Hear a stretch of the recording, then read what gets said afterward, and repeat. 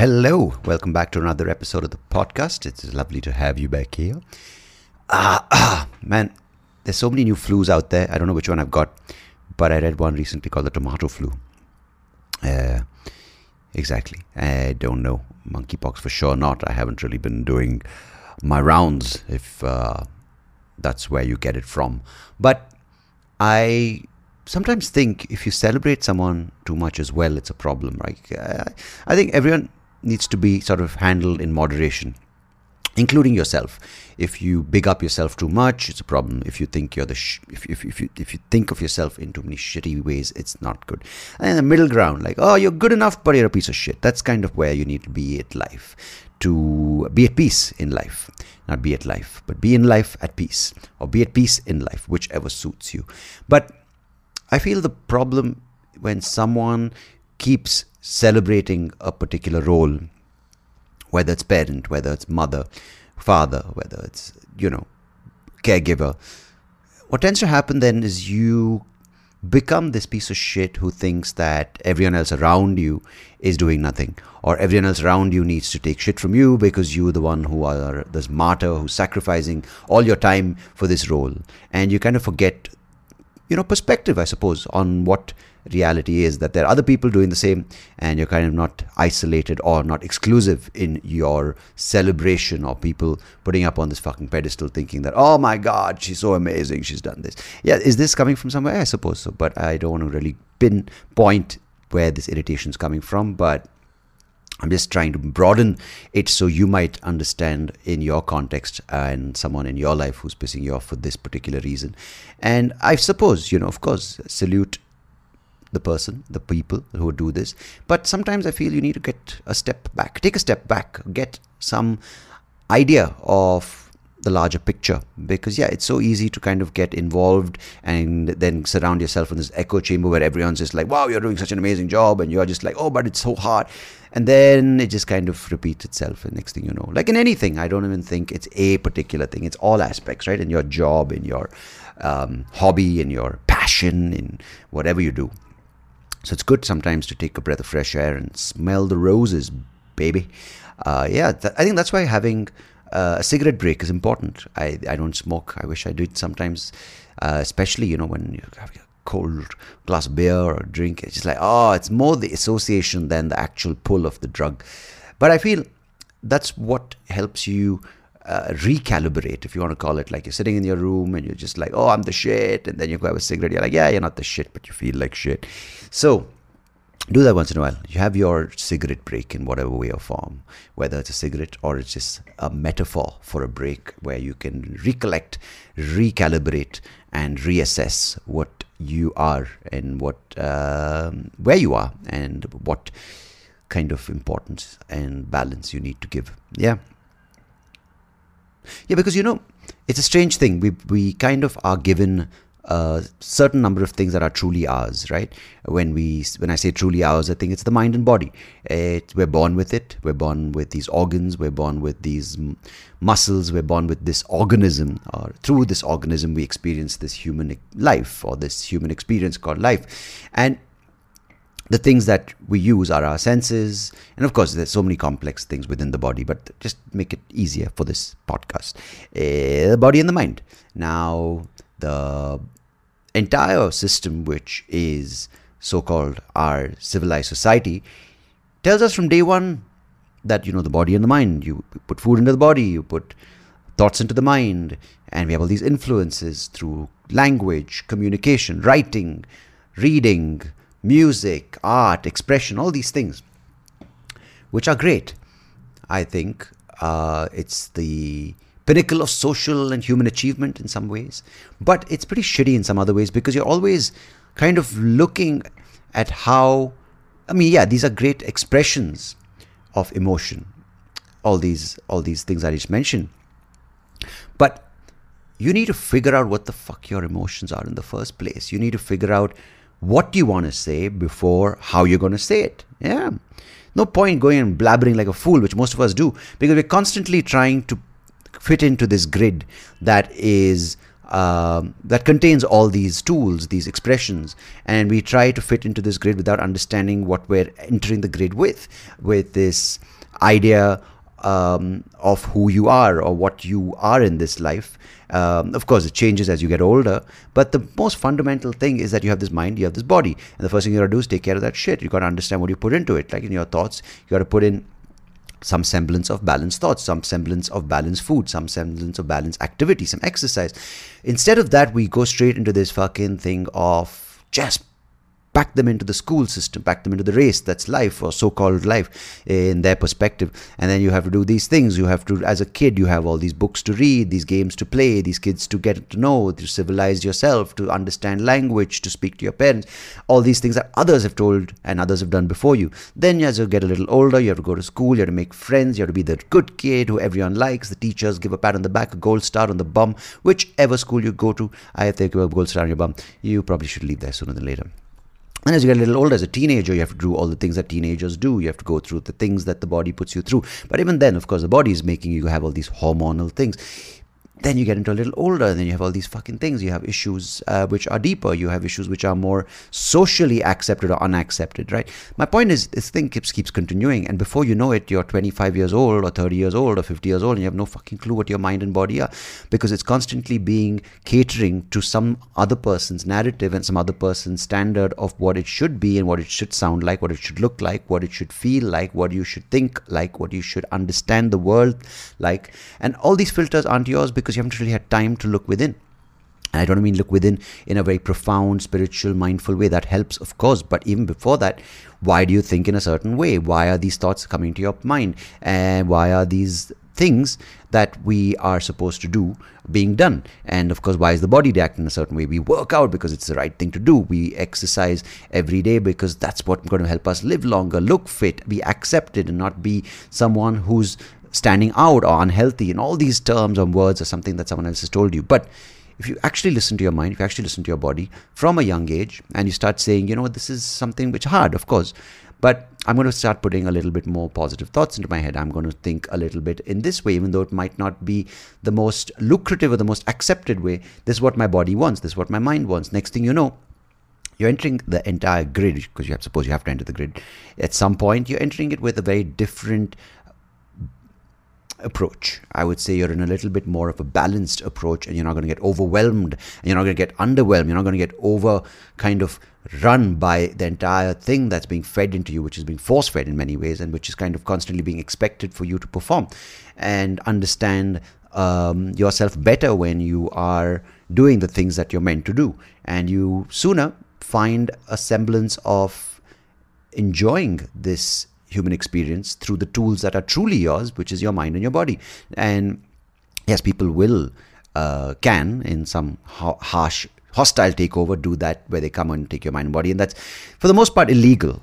But I'm saying, when you're 30 and you go to a therapist, of course they help, and psychiatrists help, but you can do it yourself at a younger age if you kind of just understand that this is your true tools to enjoy this human experience, the true and only your tools. And sadly, we are giving that up to the larger narrative without even knowing. And as parents, we should tell our kids, this is your gift and this is your chance. And I, as a parent, or as an adult, I will give you my guidance. I will give you some of the things that I've done, but instead of that, we force feed what we couldn't do. We force feed our insecurities. We kind of put our expectations. We kind of put these underlying pressures on these kids, thinking that we're doing a good job, but we're actually fucking it up, because, man, it's the true thing that a child is born with, which is a mind that is open, a body that can have true potential within, of course, its genetic structure and the genetic epigenome, or whatever they call it, to understand the messaging. But we so quickly confine it into our own mold, and we make it into this thing that we think is the right thing we're doing, but it's really not. And then it's sort of compounded. It starts at home, then it goes to your next level, next to your family, then the friend circle, then the school system, then it becomes the larger system. And next thing you know, you have some issues, and you have to go to a therapist who brings up all these things. As a kid, how bad was it? Like, dude, it's so easy to remember the bad shit as a kid, or as an adult, or as an adolescent, but it's sometimes so hard to remember the good shit. So remember the good shit, but more importantly, if you're in this place where you're able to understand the tools that you're born into this world with, which is the mind and the body, and you can truly understand what your mind and body need and what they can do for you, and focus on that as opposed to what it can't do and how you're not as good as someone else, how you're not fitting in because someone else told you you're not fitting in, or this is the norm of coolness, this is the norm of intelligence, of success. If you can appreciate what you can do, you won't be this is the final line I have to deliver with some gravitas, but clearly I'm fucking it up.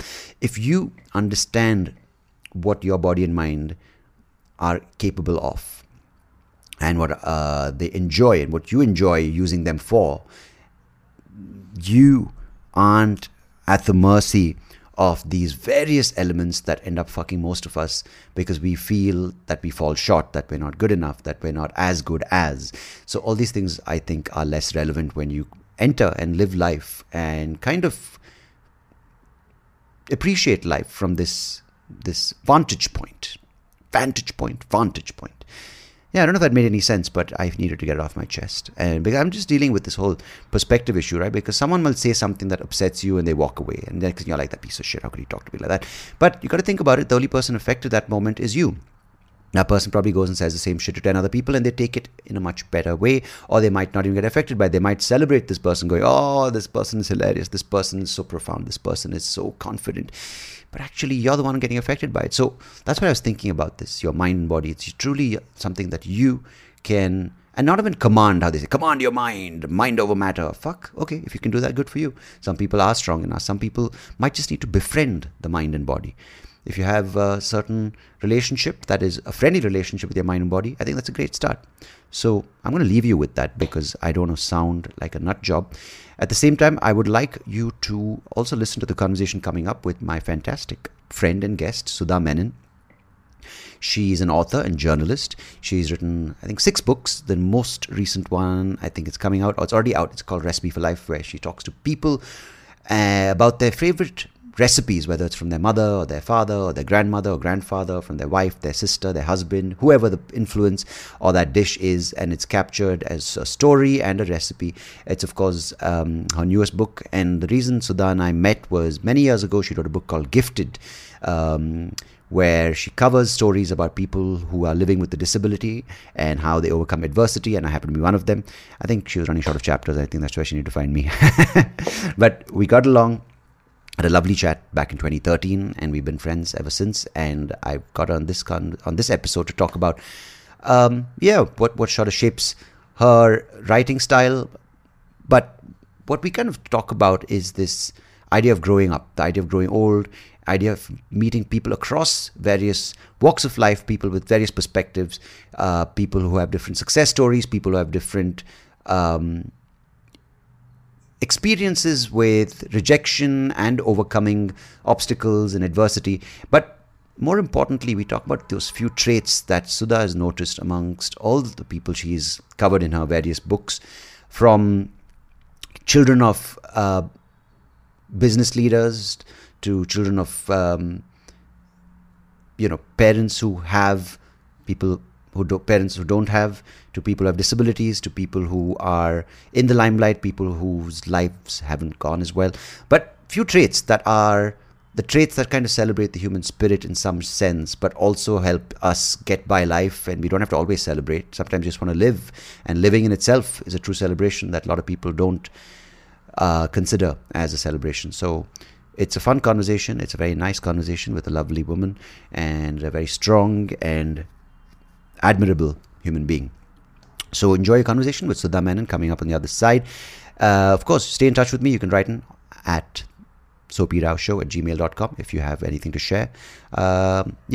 As always, I appreciate you for tuning into this podcast. Every week, a new episode comes up, and it comes on your phone, and you can click, and you'll be blown away. Don't be blown by my podcast. How weird would that be? But anyway, I'd like to thank you, as always. This is the Soapy Rao Show. I'm Sandeep Rao. Thank you for tuning in, and here's your conversation. Or here's the conversation for you with Sudha Menon on the other side. Till next time, goodbye, God bless. Take care of yourselves, take care of that body, take care of that mind. Cheers.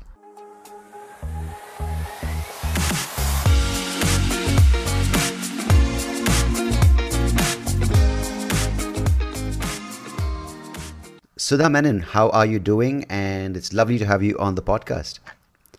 It's always a pleasure to be talking to you, Sandeep. And I feel like we've known each other so long, but we haven't actually sat down and had a conversation about stuff. Yeah, Uh, the strange thing is the first time we met, we had a lengthy chat. That was at which hotel was that? The Phoenix Hotel in Pune when you were interviewing me for Gifted. yes. And I was just getting ready for the show, and then you called and said, can we do a chat?" And it ended up being like a 1 hour chat in their restaurant. And it was pretty interesting because it was quite a an in-depth conversation. Like I Yes. had just met you. You had told me the premise of how you got in touch with me and why you got in touch with me, and then I kind of just sort of just poured my heart out. I was like, then I look back, going, "Is that safe to do?" But of course, No, with you, and it was safe to do. So, yeah. I think that was 11 years ago, Sandeep. And it's 2013. amazing how, Yeah, yeah. 2013, I think. Yeah, 11. No, I think 2013, because that's when I came out, not of the closet, but came out with that show, Out of Sight. And I was in Pune, and I think you saw the article, or you saw the show name. I think that's how you got Yes, in touch with yes. me.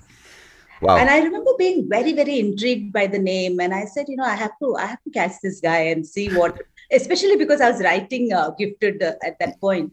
Yeah. And I said, I must get him. And I still remember I was waiting for you in the hotel, I think in the lobby. And Yeah. Yeah. I kept looking at the door, and and this is the worst kind of stereotype. And after Yeah. meeting you, I forever changed, how I looked at people with, who I don't even know anymore whether I should say disability, because then Mm. differently able. But Yeah. people who have a disability say, no, but I am disabled. Like you, it's Yeah. okay. You can say that.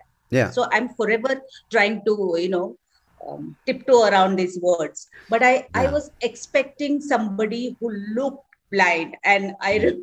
and this is how we grow up, isn't it? Yeah. Yeah. That I think it's a lot of things about how we see how is a person who's visually impaired shown in a movie. Like he'll Mm. always have a cane and he'll have dark glasses and he'll Yeah. look very insecure. And I remember you coming in, striding like some suave actor and walking past me. And Overconfidence. Yeah. I just walked right past the person I'm supposed to meet. yeah, and then I went up to the lobby, I think, and up to the reception and said, I'm waiting for this person. So he said, oh, he's sitting there. And I said, and I looked and I saw you, and I said, he just came in and he walked past me, and Mm. so that taught me that if you are differently abled, or if you have some kind of impairment, you don't necessarily wear it on your sleeve, isn't it? Yeah. So writing Gifted, meeting you in many ways changed the way I look at the world. I want to come to that because you've done so many different projects on issues like this and other issues. But I want to also talk about this idea that we are, um, you know, that year was the year I actually decided to talk about my eye condition on stage, more for my kind of peace of mind than Yeah. any kind of celebration or recognition. Because easily you get caught up in the label, right? And then that takes you in a very different journey. And in many Yeah. ways, it might be rewarding for some people, and I totally appreciate where they come from. But it's also, in my sense, I find the label of constantly just sort of waving that flag, disability or Yeah. activist or advocate. I think there are a lot of people doing good work in the space, but that I found it stifling. So I didn't want to automatically sort of be bracketed as a blind comedian or a blind Yeah. performer Yeah. or entertainer, because Yeah. it so happened that as the show Out of Sight happened, and I started including more stories and my experiences as a visually impaired person, because that's sort of what I lived through in my Yeah. material. But trying to make a conscious effort of being funny, more importantly, not just sort of going down this inspirational path, which, Yeah. frankly speaking, I think is good, but at the same time, again, is quite stifling and boring after a point. And my job is to be funny, and I enjoy being funny. But this thing you mentioned of not wearing the label and wearing the sort of the avatar, if you want to call it, or Yeah. the disability on your sleeve. The problem I feel now is that if I walk around with a cane and I need glasses because the glare is too bright, is you do it because it's also from safety and from a physical point that your eyes do need protection. Yeah. But it's almost like it's come back full circle, right? I kind of avoided that look of a visually impaired person, Yeah. not because I was avoiding it, but at the same time I didn't need a cane. But I Yeah. was also kind of embarrassed to use a cane. So I was shying away from the stereotype, but at the same time the stereotype kind of followed me, and I'm now doing it Yeah. more from a safety. So it's kind of weird. Yeah. But you know, obviously you wrote Gifted, and of course that book has done fantastically well in various I things, think, right? it's it's yeah. it's it's shown people Yeah. the I think, stories. Yeah. Sandeep, at that point, 13 years ago, I think, no, Yeah. 2013. So I think Yeah. 9 years Yeah. ago, that book was needed because Yeah. I think the discussion around inclusion, the discussion around, people who are differently abled, people who are not like the rest of, somebody said, oh, she's normally abled. And I love that. I love Yeah. that. Yeah. Okay, you want to call me differently able, so I'm going to call you normally able. I Yeah. love that thing. So Yeah. what I mean to say is that at that point, 9 years ago, there was not so much discussion about inclusion, and it Yeah. was always as if we are trying to put people who have different abilities or who are not like the normal, who have disability on the fringes of your life. And I noticed that, and I said, and I also came in touch with Firoz, as you know, one my dear friend Yeah. Firoz. We are Firoz, who's a former MD of SAP, and a very the person who started the India Inclusion Summit. Yeah. I met him. I think that was serendipity, and I had invited him to launch my book Legacy in Bangalore. And at the end of it, he asked me, "Look, this is a fantastic book, and so can we co-author a book on the lives of people with disability?" And that's how Gifted came about. And it was relevant at that point. And I think to call it, it was important at that point to call it the inspirational stories of people with disability, because we all tend to think that if you have a disability, then your life is over and you're worth nothing. And I wanted to show the people who are doing so much more. When I met all of you, all the people that I've featured in that book, I came away from it thinking that I'm living life only 10%, while the person with disability in that book live in life, really 70 like 300%, and taking it in a stride, like you said, that I avoided using a cane because I was embarrassed, but eventually it kind of catches up with you. But you're leading your life like anybody else, and you don't want to wear your disability on your sleeve.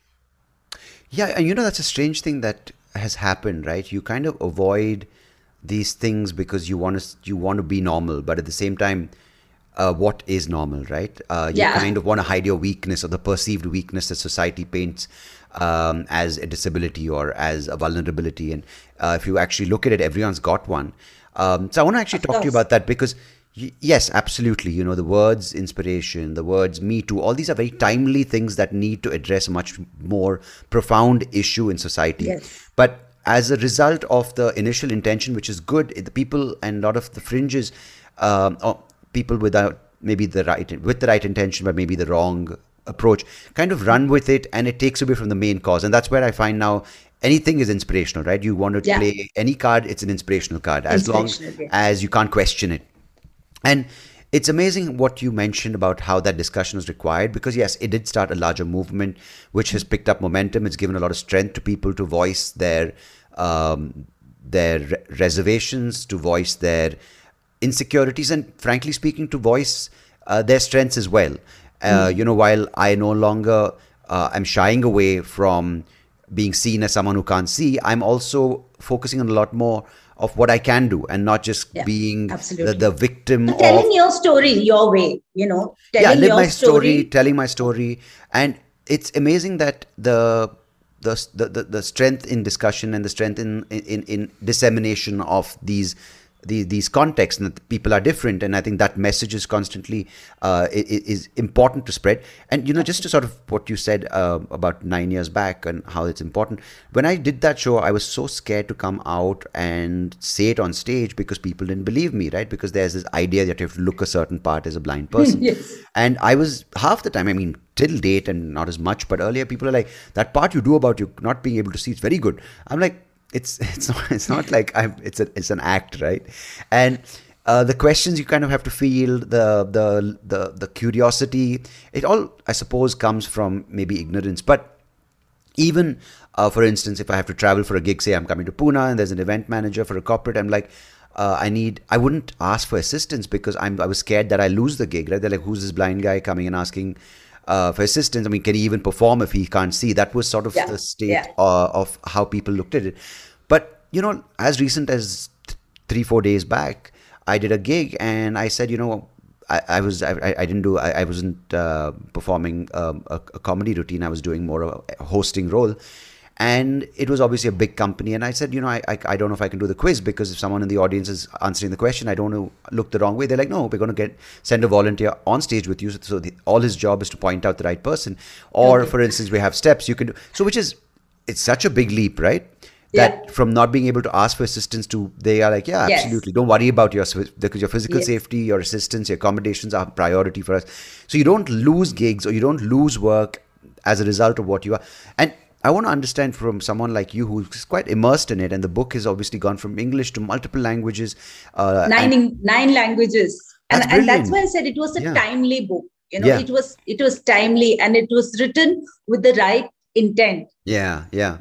When I look back, I often wonder whether, why it happened, because what I was writing before that, or what I have done before, some 24 years of journalism, business journalism. So it was business journalism is not really considered journalism with a heart, But still, that's a lot of time that you spent. Of course, it had a certain agenda to it, which is the business reporting aspect. But it's still a long time. Then, what I always like to say, that if you do whatever it is you're doing with the right intent, it always makes a difference. So I was a business reporter, but for the longest time in the beginning, when it was really important, when India's labor movement was strong, I reported on labor issues. I reported on what the employee force was being subject to. I reported about exploitation of, laborers, of workers.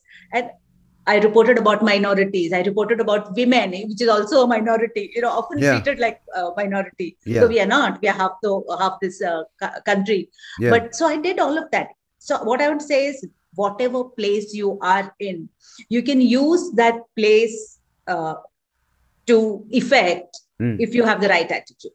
Everything you do can be effective. Your heart has to be in the right place. And so after journalism, after 24 years of journalism, I woke up one day and I said, this cannot be, this alone can't define me. This can't be my journey. I was writing news stories, sleepwalking through it. It had become so automatic, that process. So I said, no, my heart is not in this anymore. And I want to use my years on this earth, and also as a journalist, I want to do something more permanent with it. And so I said, I'm going to become an author. And what they say about a newspaper, today's newspaper is tomorrow's Raddi. That's the kindest thing. But, no, I love newspapers because, especially when my dog was a puppy, like it came in so handy. Just like, just. So I decided, I grew up in a house where reading books was like religion. That was our religion. I was brought up by a father who was a staunch leftist, who was a great humanitarian. And he said that books can change the world. If there is anything that can change the world, it is books. And so I said, I'm going to be, from now on, like this day on, I'm going to be a writer. I'm going to put books into the universe that will have some impact on the people that I'm writing it for. And so 2010, I wrote my first book. And I decided to write about women because I had, it is called Leading Ladies, Women Who Inspire India. And truly, I needed to write that book because my years in journalism had brought me in touch with all this, pioneering women who were trendsetters, change Also makers. timely, right? You needed a book, like just as you mentioned about Very, very, Gifted, you now needed there are that. hundreds of books written in the same genre. Everybody wants to Yeah, write about inspirational women. But yeah, at yeah. that point, Sandeep, there was nothing, as a young woman, a very ambitious young woman, Mm. journalist, there was nobody for me to look up to and learn from. Yeah, And everything I learned was through huge struggles. And I was a journalist at a point in time where there were hardly any women journalists. Maybe yeah, Bombay had a few, but yeah, second tier cities or tier two cities, and they didn't have women journalists. Even if there were women journalists, they were on the desk, not on the ground reporting. So yeah, I come from that time, to the early 90s. And yeah, so it yeah, was important for me to write a story, because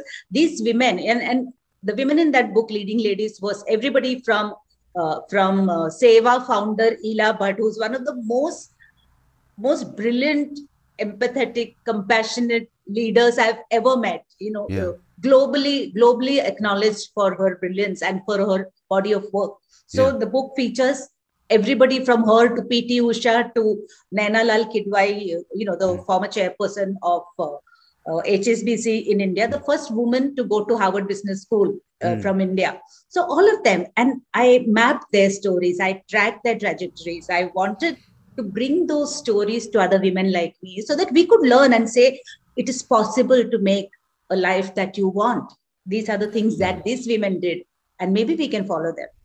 There are a couple of things that sort of stand out as you mentioned what you have, and maybe we can talk about it over the course of the conversation. But for instance, now I think one thing I want to address is, like you mentioned, this timeliness of a certain topic that needs to be addressed in the form of a book in your case, right? Yeah. Whether it's the women, the leading ladies, and then of course with legacy, that's I think letters of parents to children, Yes. and say Gifted.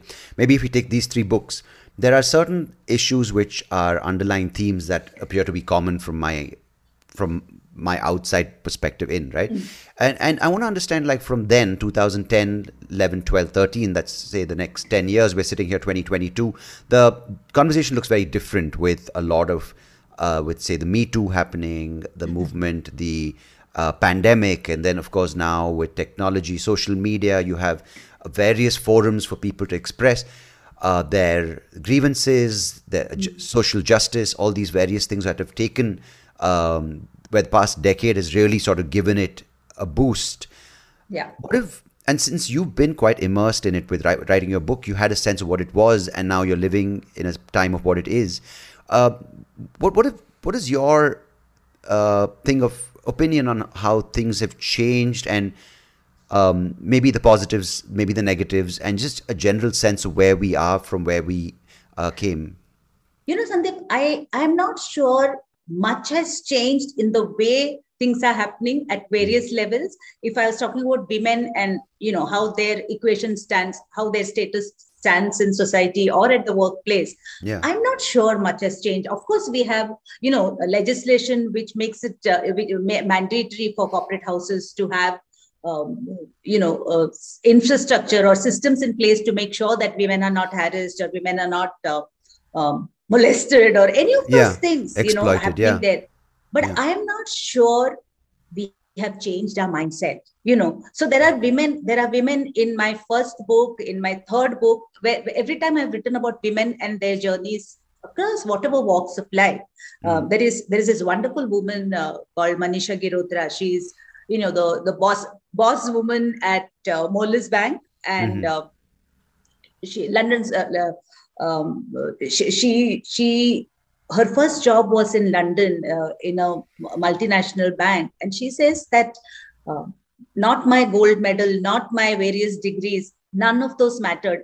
At my first job in London, I had two different job profiles. One was to do the banking role that I was expected to do, but even more was being the coffee bringer for my boss.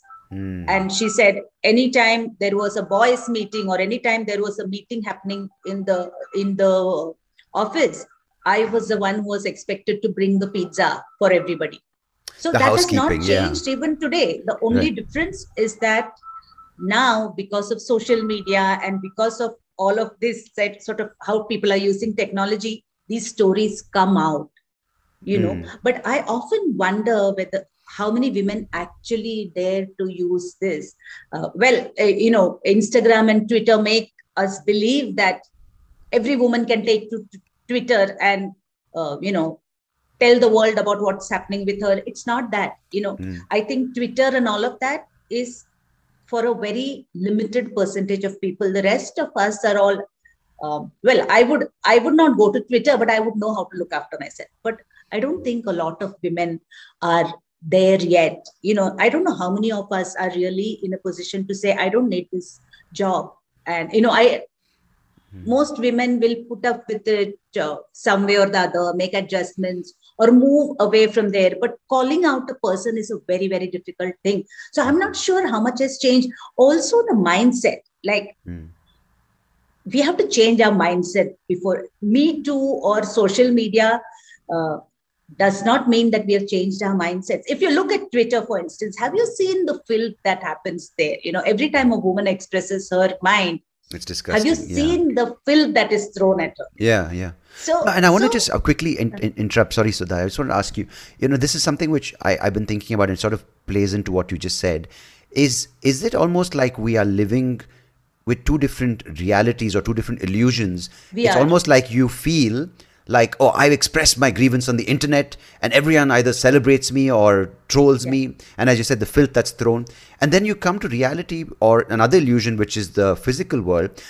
You celebrated with the right hashtags or overcome disability, adversity. And then you are unable to cross the damn road. Life, You can't even cross the road, right? So as you said, you can quit your job because you have your support, you have your close friends, you have people you can trust physically, not the 1,000 people who follow you on Twitter who will say, I'll scream if Sudha's book doesn't get published, which is rubbish, right? In some sense, which is, what is the reality? So I just want you to maybe sort of include that, because I feel more of that. People who, it's a huge hoo-ha on the internet, it's gone viral. And then you wake up the next morning, there's another thing which has gone viral and your topic's moved on and reality remains the same, right? Yeah. I think we're all living in some sort of delusional world. And I too am part of this because I mean, so am I, of course. We can't. Yeah. I wake up in the morning and I feel that I must post something. And then there is so much pressure to post something, content and pictures and videos. And sometimes I sit back and I'm the chief caretaker for my chief caregiver for my mother who has dementia just now. And now my world has suddenly changed, because now it is not what I post on Instagram. It is whether I'm able to look after my mother well, whether I'm able to keep her safe and secure, and whether I'm able to keep myself in a reasonably sane kind of frame of mind. After dealing with somebody who's clearly not, in the best of health, very poor health, mental health. So we all, I think, are living in this sort of two realities kind of zone. It puts immense pressure on your mental health, on your well-being. And very often I have thought I would quit, but it's like an addiction. I think maybe the 70s and the 80s were where you actually did physical drugs to trip up. But now this is the new high that everybody wants. They all want to be influencers. They all want to be, on social media. They all want to be seen and heard, and, It's almost like a sense of that I'm not at all popular or famous or anything on social media. I've had nothing, I'm not a comedian whose videos go viral. I'm not anyone who gets recognized. None of that. It's not worked for me, and I'm not one to say, oh, it's the worst thing for that reason, because it's helped so many people. It's helped people unite.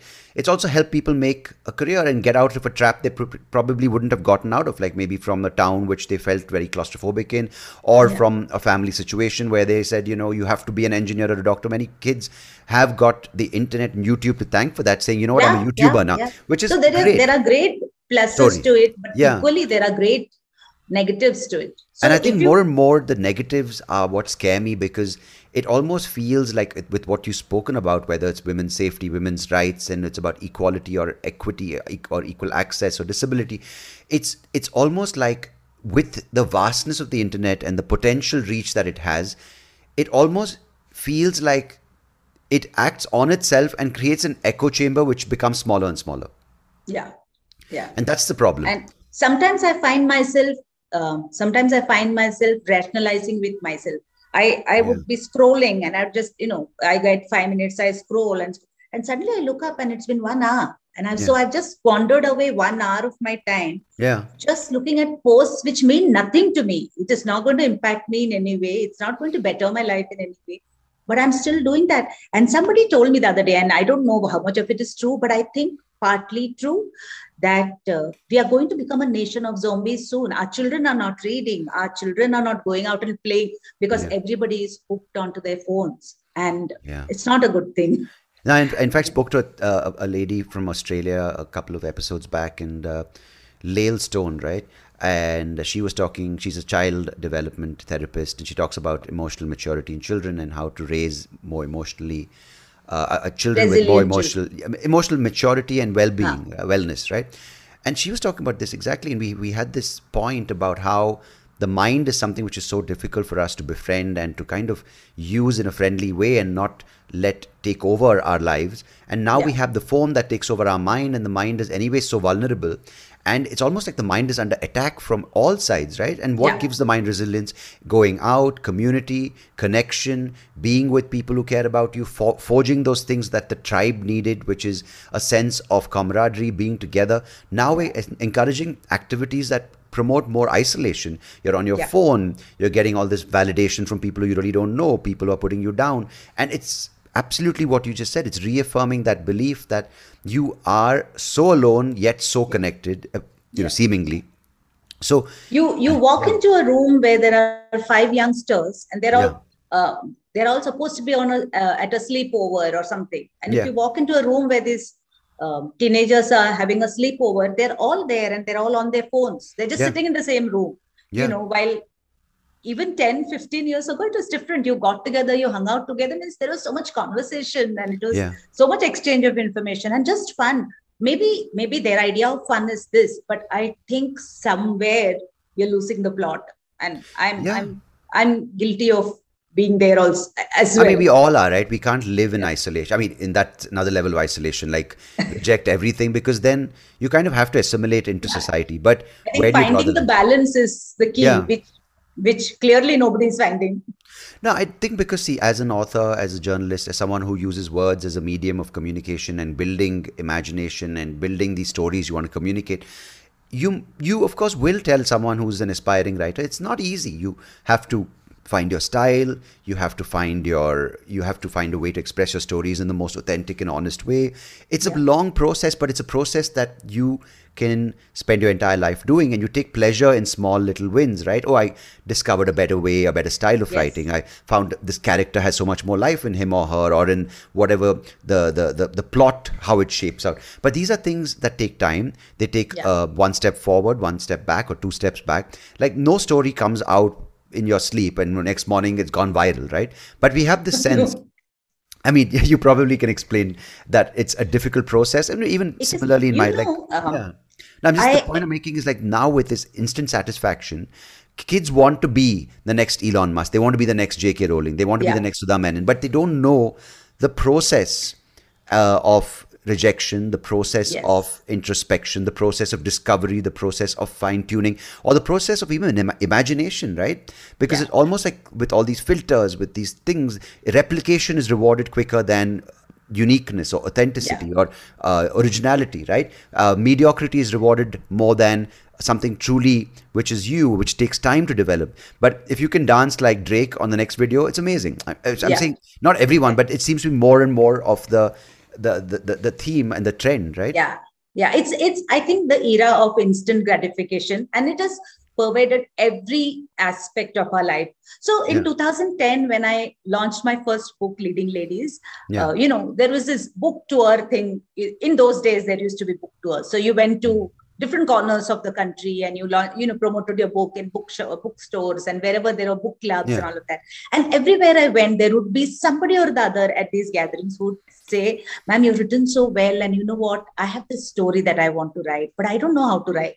And yeah, when this had happened enough times, I knew that there was a gap in the market, I want to say, but that would sound very kind of like a product that I was selling. But yeah, there was this clear gap that people didn't know how to write.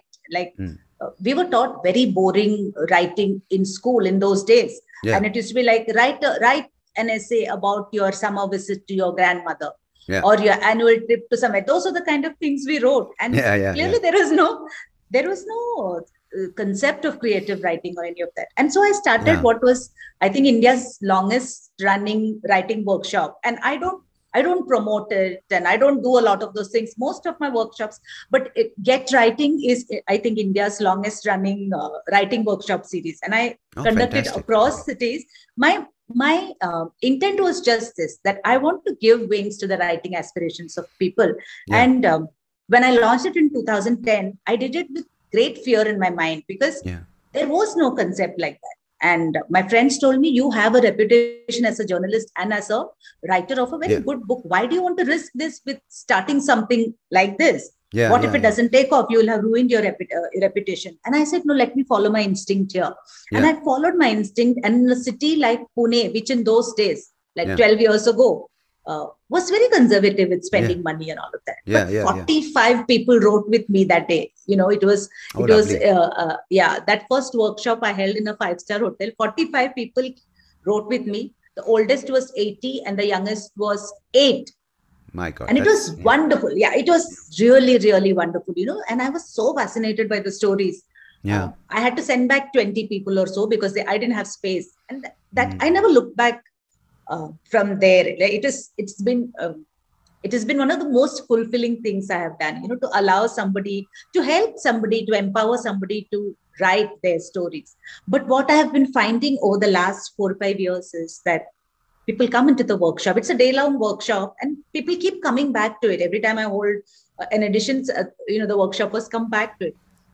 There are workshoppers who come and say, ma'am, who do you think I should publish with? Is Penguin okay? Or is HarperCollins okay? So I would say, well, it depends on what you have written. So what have you written? Nothing. I just want to know what is the best publisher. So accordingly, I will write. And I'll tell them that it doesn't work like that. You have to create something that other people would want to write.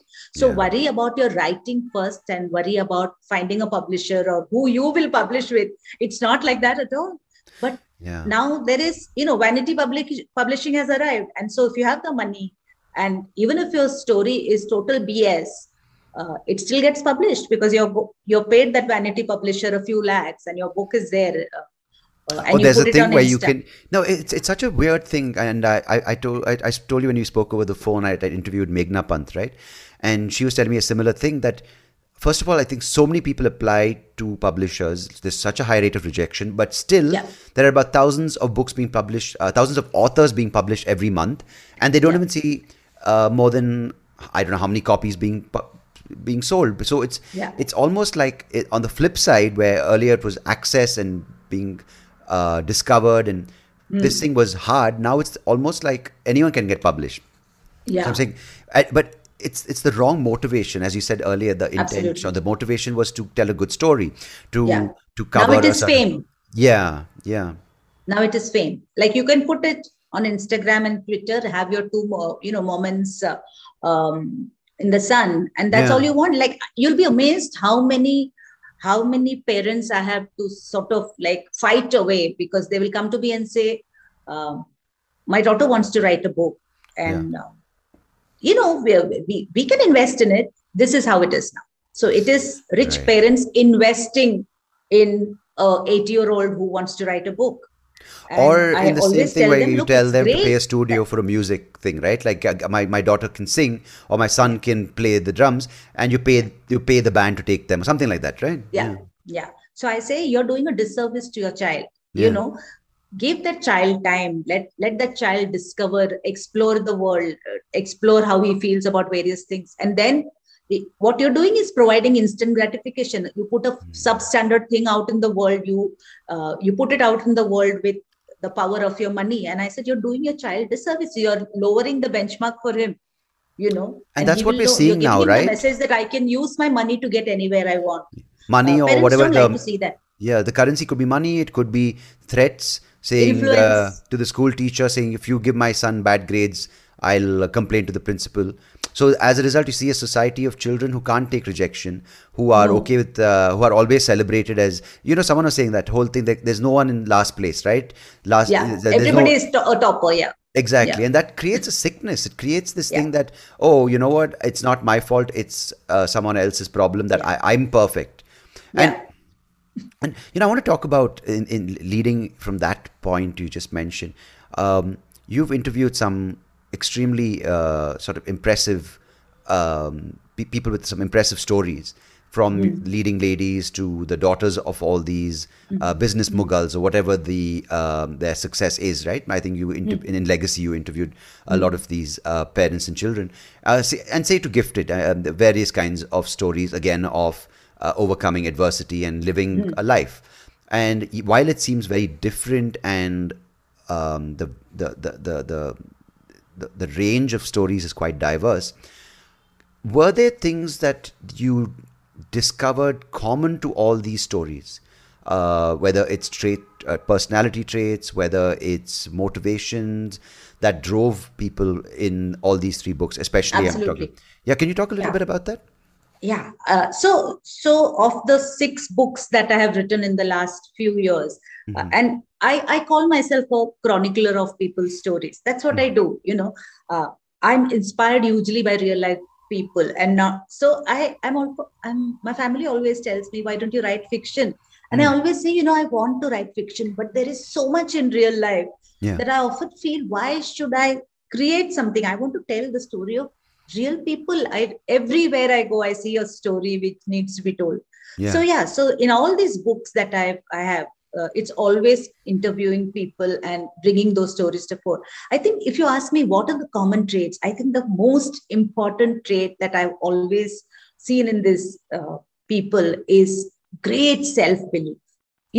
I think if you have self-belief, if you believe in yourself, if you believe that you can get past all the circumstances that are keeping you down, then nobody can stop. So that sense of self-worth, I always tell, like I'm also a speaker at on leadership and Yeah. success, and I do motivational talks at various on various platforms. And the single most important thing I always tell at my talk is that believe in your story. When if you believe in your story, then other people will believe in buy into that story.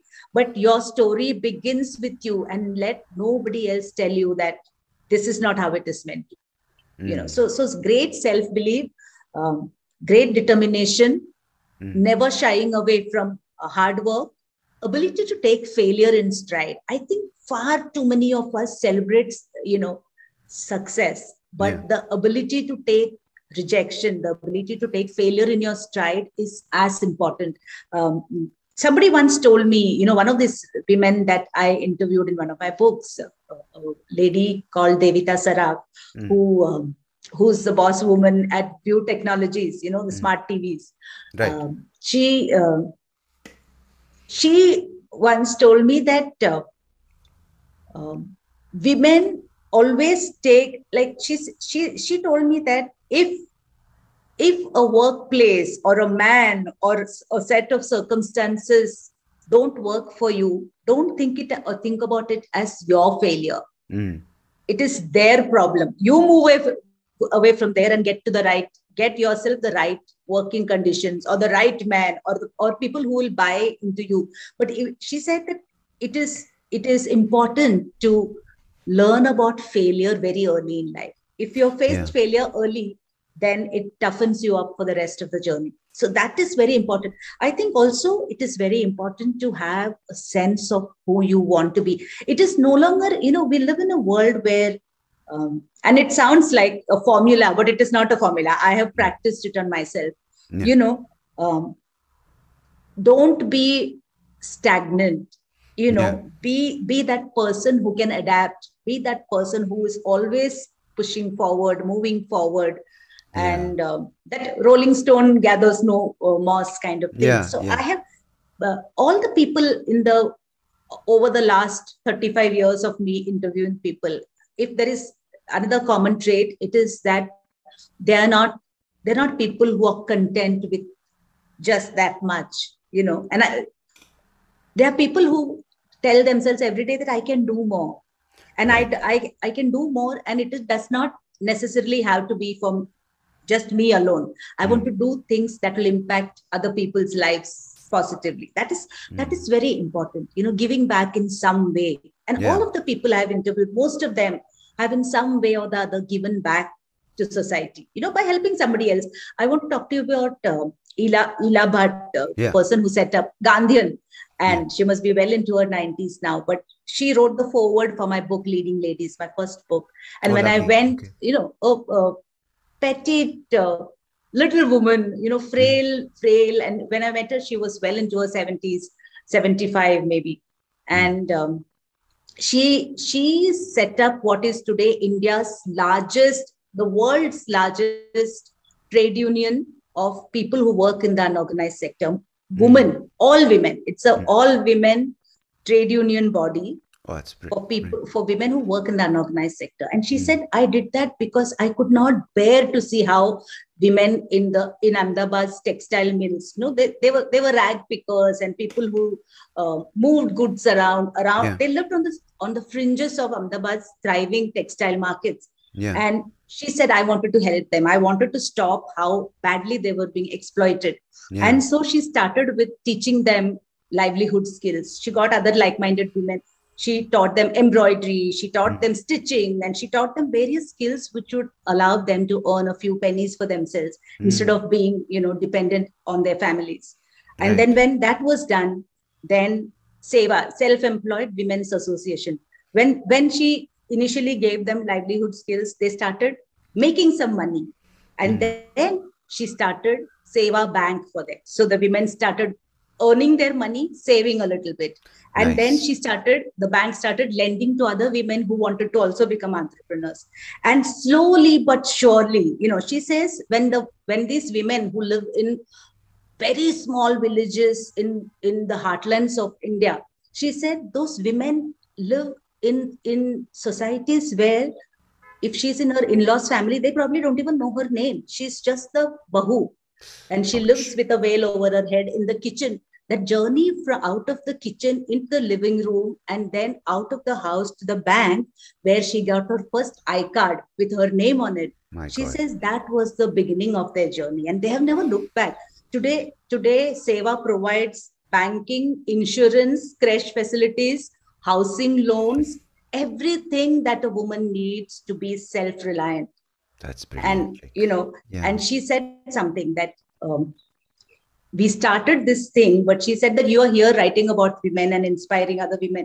She said, if each of you women from urban centers spent a week from your life in a rural center, helping another woman, empowering another woman in the rural center to start living her dream, that is how you can truly empower women. You all are already empowered. See if you can reach out to another woman living in a village and teach her that she too can actually live her dream. That would be when change happens. And I think that's what's not happening. As Yeah. a male, I shouldn't be speaking about this because I'll be cancelled. But it's almost what that lady, what Ila Bhatt, right? Ila Bhatt. She says is mind blowing. That's the idea behind empowerment, right? Is to use your situation to give someone else hope. Yeah. But instead, I almost sense that what's happening now with the social media wave of social justice is, if you are a woman, the only way you can empower yourself is by putting down a man, is male bashing. Yes. You almost get that sense, right? Yeah, it's I get asked this a lot of times, that is feminism about male bashing, and I always say no. Feminism is about choice. Feminism is about a lot of things, but it's not about putting a man down. Not at all. In fact, my father was the most fierce feminist I knew, and he raised 3 daughters who are fiercely feminist, and we three sisters are raising our own kids to be very, very fierce feminists. So it's not about male bashing at all. I think men and women can work together to make this a more equitable, equal world. Yeah. So, yeah. And that message is lost in all this sort of playing, and you said something about self-belief, which is such an important thing, but it can also very easily turn into delusion, right? That I Yeah, deserve certain things. like everything else, it is about balance. Yeah, And if you have grown up the right way, yeah, then you will know it instinctively. What is delusional and what is yeah. just But sadly, a lot of self-worth, people don't a have that. huge sense of worth. Worth, yeah. No, but sadly, with this reinforcement happening on the internet with people you don't really know, who are assuming, or you assume are your close friends, it's such a delicate, as you said, it's a balance to start with. But Balance. it's almost like every time you think you're someone, or you think you believe in yourself, the rug is pulled from under your feet, and you're Yes. just again grasping the Back straws, to square one. Yeah. Yeah, Also, one of the things that I noticed, and it is scary a bit.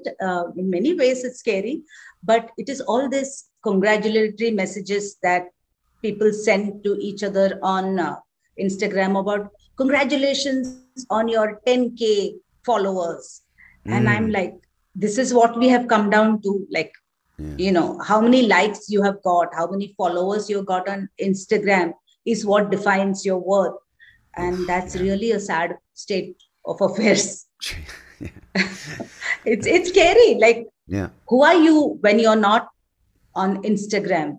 What if someone How do you hacks your treat account, people shuts it when down? nobody Yeah, is looking? yeah, yeah, Um, how do you deal with people?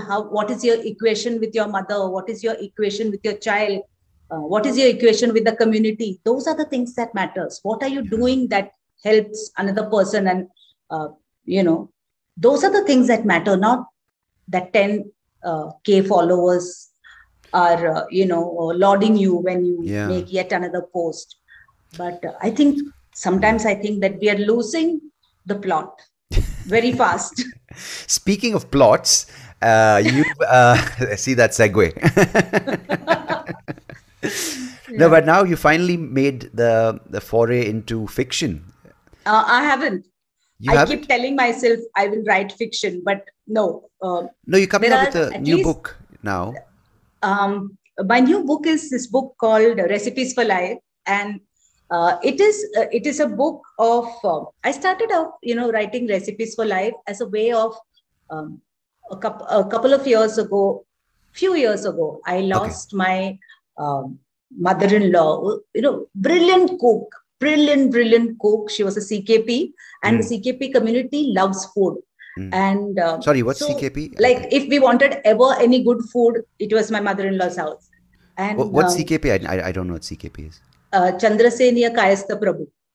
Oh, It's okay. Yeah, it's like Saraswat Brahmins. It Right. is CKPs are Chandrasenia Kayastha Prabhus, and the Mm. community loves food. Like, Ah, their okay. entire life revolves around good food, you Okay. know. And she passed away from dementia. Okay. And so over the last few years, I just saw her losing her mind slowly, bit by bit, bit by bit. And this woman who used to get her family and the community together uh, around her dining table, by the end of her life, she didn't know the difference between sugar and salt. Okay. That was how it became. And she went away. And that summer that she went away, I opened my pickle ka dabba, and I saw there's no pickle there. And then a few days later, I wanted to make some khichdi, and I looked for every year she would make all of those things and give it to the entire Yeah. family. And then the masala dabba was empty. And slowly, the entire extended family, we started noticing, um, we started missing her, because all those things, all those goodies that she would distribute to us so organically, I realized that none of us had the recipes for all those, heirloom recipes that had come down, she said, from her great mother-in-law to her great grandmother. All of them had taught her what she had learned, all the goodies, to make all those goodies. And we didn't document any of those recipes. Nobody in the family, we all assumed that she's going to be there and she would give us good food. The last few years, I've been seeing my mother losing her memory, bit by Mm. bit, bit by Yeah. bit. And now sometimes she's making sambar and suddenly, she goes blank and she's forgotten. So Ouch. 2 years ago, in the middle of the pandemic, I wrote this entire book in the middle of the pandemic, in Yeah. the first lockdown. And I decided that I'd start documenting family recipes that had been in the families through generations. It's And such a brilliant thing. Yeah. Such a I believe brilliant that, thing. through Yeah. food is so much a part of our cultural identity. And Yeah. if we don't document the things that we eat, the recipes that have been in our families for generations together, it will not be long before we have lost one important part of our cultural identity. So it You know, my started as a family journey, My sister's but 40th then, birthday, my wife did that. Instead of a fancy 40th birthday gift, she documented like the 10 favorite dishes my mom makes and she gave wow, the recipes with that. So that's why you just said it. I said it's such a brilliant thing because we were just yeah, talking about that the other day because my mom makes so many things, right? Everything, as you said, from pickle to mm, sweets or this vada at home or whether it's yeah, dosa in the morning with that right mango yeah, chutney or we're from South Canada. So those dishes, right? But you don't get yes, it typically in Bangalore or at an Udupi restaurant. Like typically it's dosa, absolutely, sambar and very yeah, different. Even the sambar, there are four types of sambar. And yes, we have like, absolutely, yeah, coconut curries, we have three, four. Then we have the ones without coconut. So they're each got a yes, name. And yeah, it's just striking a chord. And I'm like, my wife doesn't know how to cook yeah, any of those dishes. My yeah, sister does, a couple. But I'm just like, yeah, what will happen?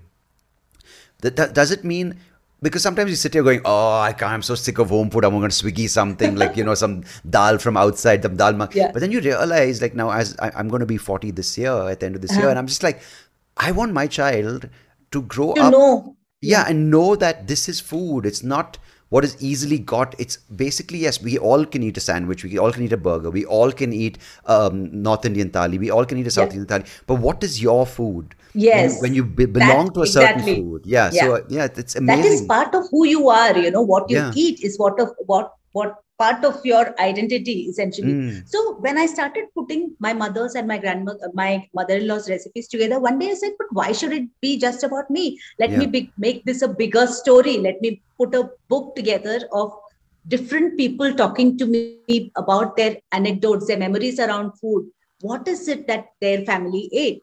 So Mm. suddenly, in that period in which we were locked down, some 6 months or 3 months or 4 months, whatever, I interviewed 20 people, 25 people, Oh, and lovely. they Okay. ranging from Uday Kotak, who's a chairperson of Kotak Mahindra Bank, Yeah. to Mitali Raj, India's woman cricket captain at that point, to Irfan Pathan, the cricketer, to Right. Amish Tripathi, the million copies selling author, to Amish Mary Tripathi, Kom. the Ravan guy, right? The author. Amish Tripathi. Isn't he the person who wrote Yes, Sita? mythology. Yeah, Yeah, he's yeah, yeah, yeah. yeah. Hmm. And so many people, Vidya Balan talking to me about her mother's Mm. dosai and the dosai podi, Yeah. Tiska Chopra. So I have this brilliant book of people of all these people who just talk to me about the simple everyday food that their mothers or Mm. sometimes even their fathers cooked for them.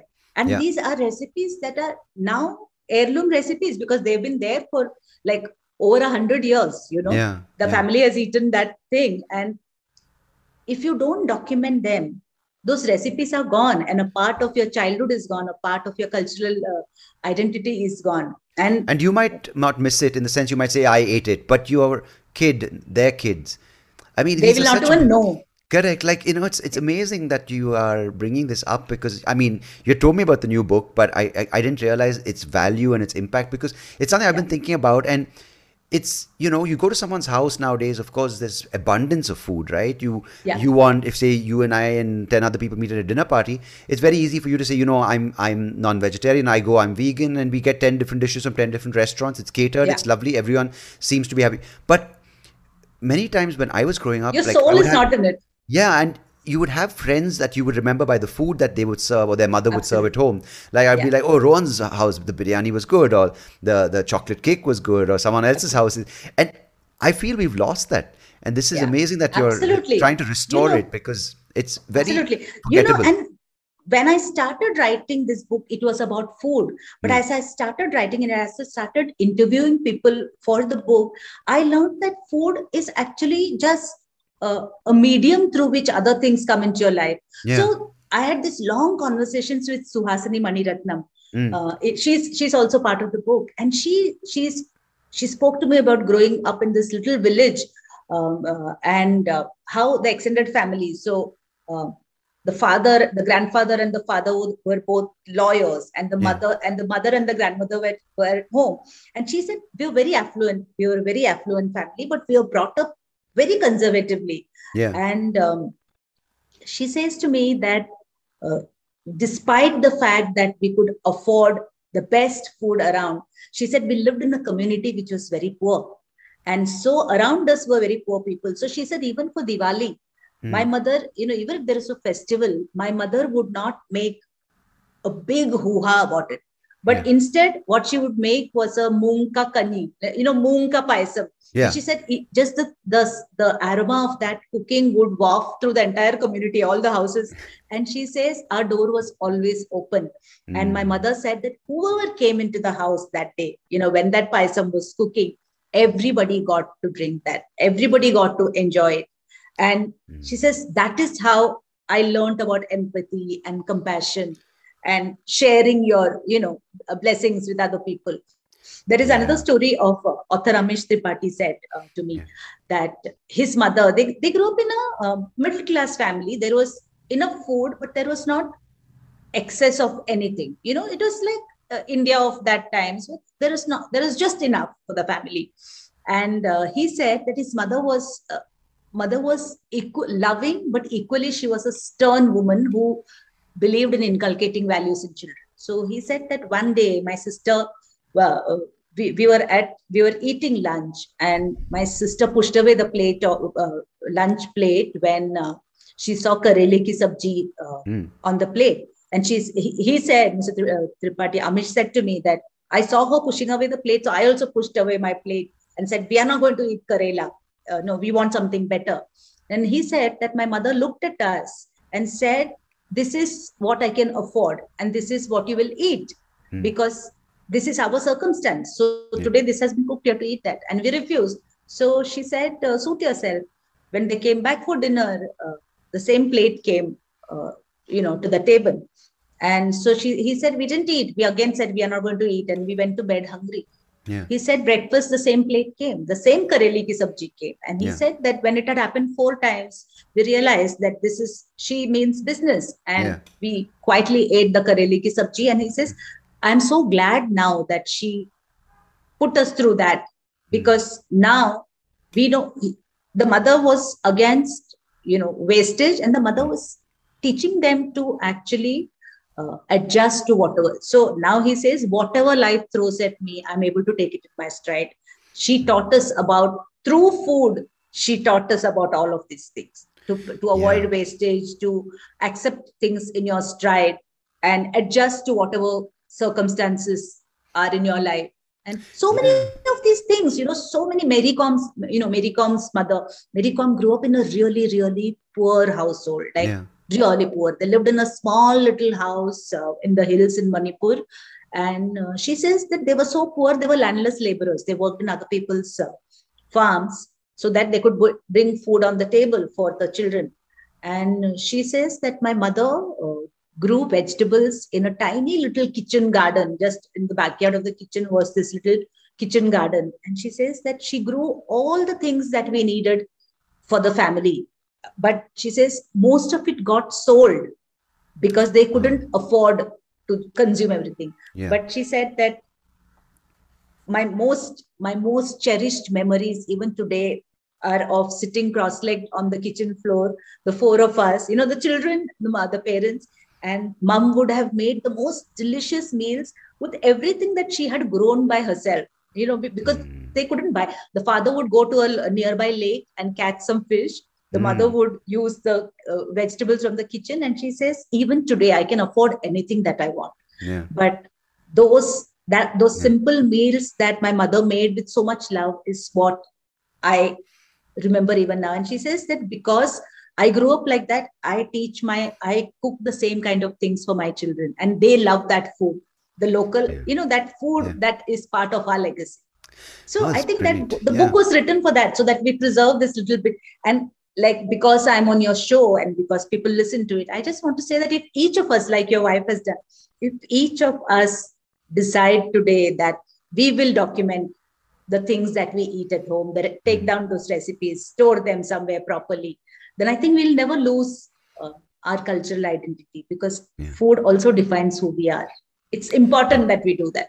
And it's nice that you mentioned that food is a medium, because it also reflects, like, now with so many food delivery options. I remember when there was a lot of, and even with what you said, Amish told you, there would be days that dishes were really boring, right? Like, you'd Yeah. get a vegetable which is really dull, or the preparation was really dull, or it was Yeah. a repeat thing, like.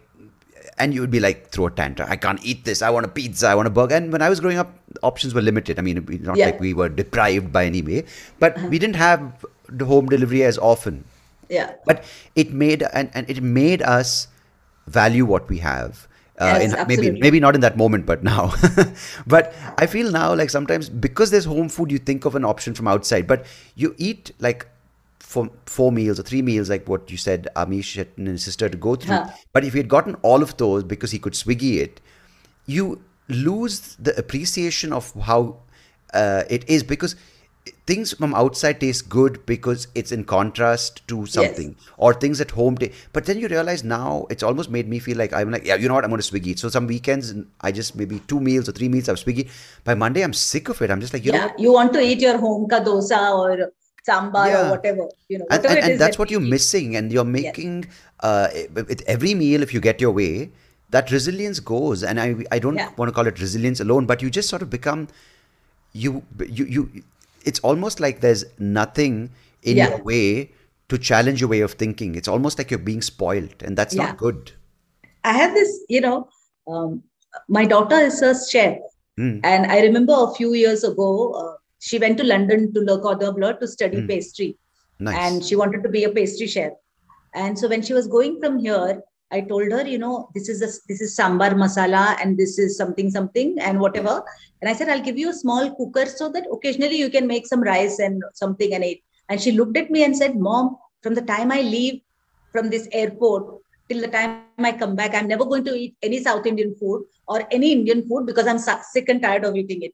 I'm only going to eat pasta and burgers and Famous pizza. last words. Yeah, yeah, yeah, yeah. So exactly 15 days after Yeah. she reached there, I got my first call. Mama, how do you make sambar? So I said, but I thought that you're not going to eat. In She the said, no, famous but it cordon changed. blanc. Yeah, yeah. By the time she came back, Yeah. like 6 months into her stay in London, she was ordering stuff like tonli. Tonli is something, I don't know what it's called in You're talking about the English. I vegetable? forget the name. But The tendi, right? The vegetable. tonli, yeah. Right, right, She right. was ordering that at some 6 pounds for a for pav kilo or something. Right, And she was right. making that. And I said, so when you speak, you have to be very careful what you're Yeah, saying. Now yeah. you're eating tenly plus your words.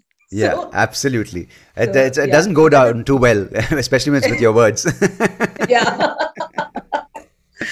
Yeah. Oh my God. No, So that, I totally appreciate what you've done with this, because it's something that it's so interesting that you bring it up, and your book is sort of this. I've just been thinking about it, and I'm just like, it's not just the food, it's the, like, when my grandmom was alive, it was always Sundays, her daughters or my dad's sisters would come, and yeah, there was food.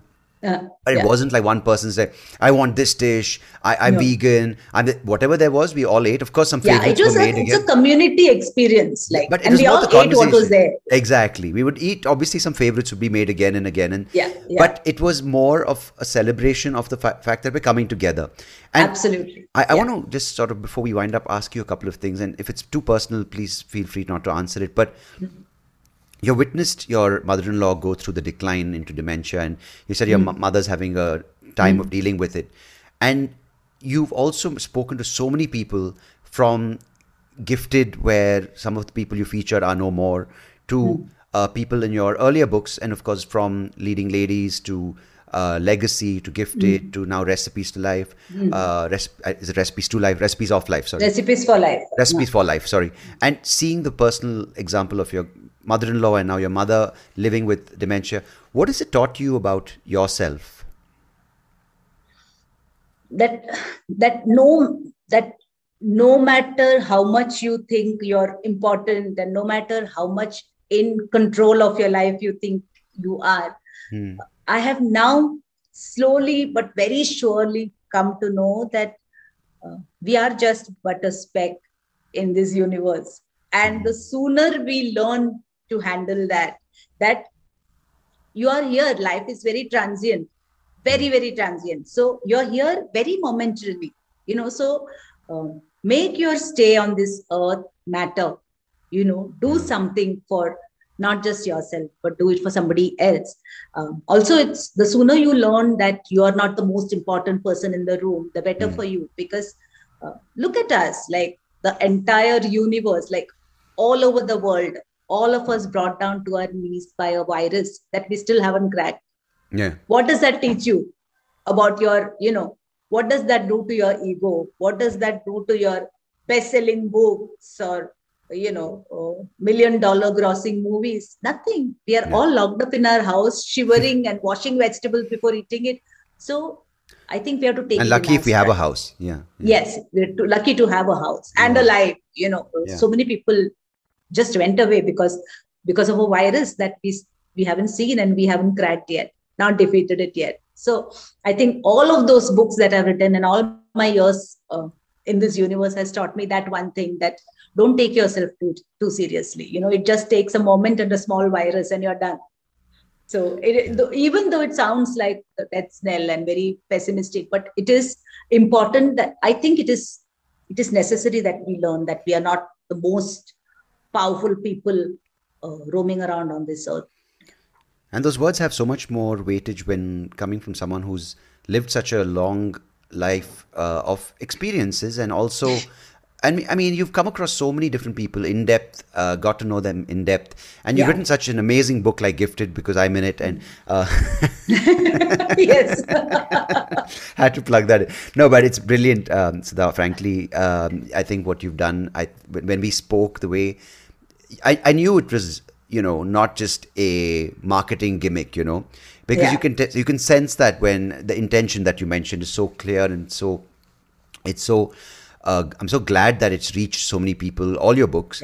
And I think it's amazing that you continue to do this, and I hope the day that you write fiction is also I hope nearing. so. That will be, I think everybody asks, what is the biggest challenge in your life just now? And I always say my biggest challenge is to sit down and finish that fiction work that has been staring at me from my cupboard for the last, I think now 10 years or something. I'll narrate it for you. I always say my next work is going to be fiction, but inevitably I think of an idea which is non-fiction, and it like compels me to write it. And so my fiction gets, one of these days. I eagerly await it, and I'll narrate it for you, audiobook wise. Okay. Oh, lovely. I don't know how I'll read it, but maybe I'll just make up a different story. I will read it to you. That'll be the longest audiobook recording. You read out the lines, I read it out again. No, you should read your own book. I think that'll be brilliant. I think that'll be fantastic. But Recipes for Life. It has been wonderful talking to you, Sandeep. And as always, you, Sudha. And where's the book? Is it on? Is it already out on the shelves? It's on Amazon. It's all in all the bookstores and all the online stores. So no, lovely. The book is going to be a great read and also help people sort of let open me show you. Oh no, I don't have it just now to show it to you. But it's called Recipes for Life. Fantastic. And it's published by Penguin. Lovely. No, and it's great that the book can also open people's culinary It is also on horizon. Spotify and all of that. There is an audiobook already out. Oh, it's already out. Okay, that's even better for people listening right now, so they can just click on it after listening to this episode. I don't have to go anywhere right now. But I know, because it's also the experience of these stories, which you just said about Vidya Balan and her mother's relationship with her. But at the same time, they can try the food out, right? They Absolutely. So many people are doing that. And, one of the stories in the book, Sandeep, that's very, very special for me is it was an amazing chance to interview Amir Khan's mother. Now, she's the most low profile, gentle lady that I have ever known. She might be a superstar's mother, but she's just her own person, very confident in herself, very quiet, very, not one of those Bollywood moms who are there everywhere. And I met Ammi, Zeenat, her name is Zeenat Hussain. And I met her, and what was supposed to be maybe a half an hour conversation turned out to be like a 3-hour conversation, and more than once. And it was fascinating to listen to her story of how she grew up. At 2, she lost her parents. and she and her sister. And she was actually raised by her paternal aunt and in Banaras. And how she grew up in Banaras under the, loving gaze of her paternal aunt, and how she learned the intricacies of Banarasi cooking, and she learned all the shawarmas and the biryanis and the kebabs and all of Wow. that. And how eventually she came to Bombay, then got married to, Tahir Hussain, who was her, the children, her husband, and how she pulled the entire family together just by the food she cooked. She said everybody in the family, she says, my mother-in-law became my fan that first day that I cooked for her. Nice. And she says she was always like, even when she lived with the mother-in-law lived with the another son, Yeah. but the food for her mother-in-law went from Zeenat This Ami's lady's house, house, because right. she loved her kind of Banarsi cooking. And That's for brilliant. me, it was not just the recipes; it was through Zeenat Hussein's narration of her life in Banaras, and how they came to Bombay, then briefly shifted to Pakistan because the rest of the family was there, and how they didn't like it there. So they came back to Bombay, and then she got married. I got to look at India's evolution. I got to look at India's history, Yeah. and how the food from Banaras became what it was, just through a A single human woman's narration of experience. her own story. Yeah. And then she told me, I asked her, what are the things that your family likes that you make? So she says, and I asked her, what is your children's favorite? And she said, Amir Mia ka favorite halwa is a simple besan ka halwa that she makes. And she says that is his go-to food. 4 o'clock craving to Ami's besan ka halwa. And she said that now I'm old and frail. And so I've taught his, cook to make it. And I supervise it when she's making it, and it's stored in the fridge. And because I supervised it, it tastes like my halwa. So, but Amir has no idea that it's the maid who has made it, because he insists that I make it for him. Nice. So it is, so many things you learn Gives you from insight just into a listening to people. person, from Yeah, her to her son to her husband to her family. It's lovely. so much. Yeah. No, like right now as we speak, my mouth's watering. My dad, I think, is making some aloo bonda, and I'm just like, dude, I told him, can you not cook during my recordings because the smell comes into the room and it's just such a Then you're distracted. distracted. Yeah, because for me, as an author, I'm sure you have you've come across this, but also you'd like to sort of put this in your books because, when I remember when I was young, I think my mum would read out the Asterix comics, right? And in that, Obelix would love eating the wild boar. And I Yeah. remember once going to Mysore with my uncle and my mum and all of us, and I think we were at some hotel, I forget, I think the Metropole or something, and everyone's placing an order for lunch, and they'd ask me, what would you want to eat? And I said, wild boar. And my uncle like, what? You don't have wild boar. Because it's also like reading Enid Blyton, Famous Five, they'd make those ham sandwiches and those Yes, jam. yes. And my mom's like, I told my mom one day, I want to eat tongue. And she's like, dude, that's only in the book. We're not going to get tongue, Then it's just that it's so powerful. Like even the banquets in The these imagery fantasy- is so powerful. it's Yeah. amazing, and in your book, in this particular book, people can actually bring that to life. It's Yes. fantastic. Yes. There is this Vidya Balan talking to me about, of course, her mother's food, but she said that if Amma didn't make any dessert on a Sunday, we would never be disappointed, because then Appa would immediately get into the kitchen and make Nendrapala Noruka. I don't know whether Yeah. you know Nendrapala. That's It's that the yellow plantain, banana, the big banana. yellow Yeah. banana from Kerala. Yeah, so we make it at home. We fry it in ghee and put sugar on top. Is that the one? Yes, Oh, jaggery. Yeah, it's jaggery. delicious. So Yeah. her father would make it for Yeah. her, So and we then have a similar thing now. Dad's retired, so mom cooks uh, during the day. She uh, cleans everything, and she's my mom's a bit of a neat freak, right? She wants the kitchen to be spotless. And the moment yeah, yeah. the last sort of little bit of grease is taken off, my dad starts cooking, and my mom's like, "Oh God, my kitchen."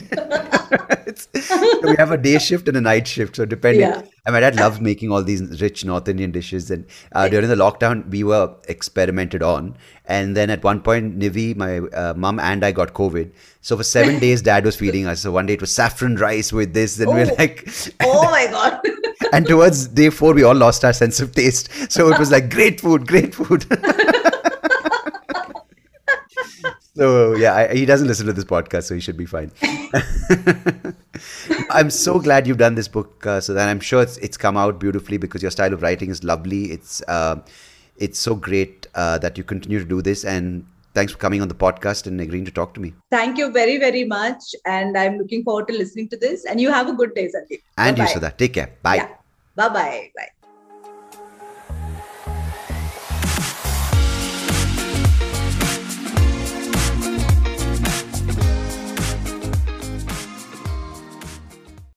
With a new Dunkin' Rewards program, you can save them, stack them, and use them how you want. And right now, Dunkin' is giving you a taste of that free Dunkin' life because through October 31st, Rewards members get a free breakfast sandwich with the purchase of any medium or larger beverage. Join today. America runs on Dunkin'. Limit 1 per member. Cannot be combined with any other offers. Participation may vary. Limited time offer excludes signature sandwiches and wraps. Terms apply. Hey, thank you so much for listening to this episode. If you liked what you heard, please do check out the other episodes on YouTube or wherever you get your podcast. And I would much appreciate it if you could like the video, share it with people who you think might enjoy it. And of course, do subscribe to the channel because it will help me and the podcast grow and reach more people just like you. So thanks again. Appreciate it.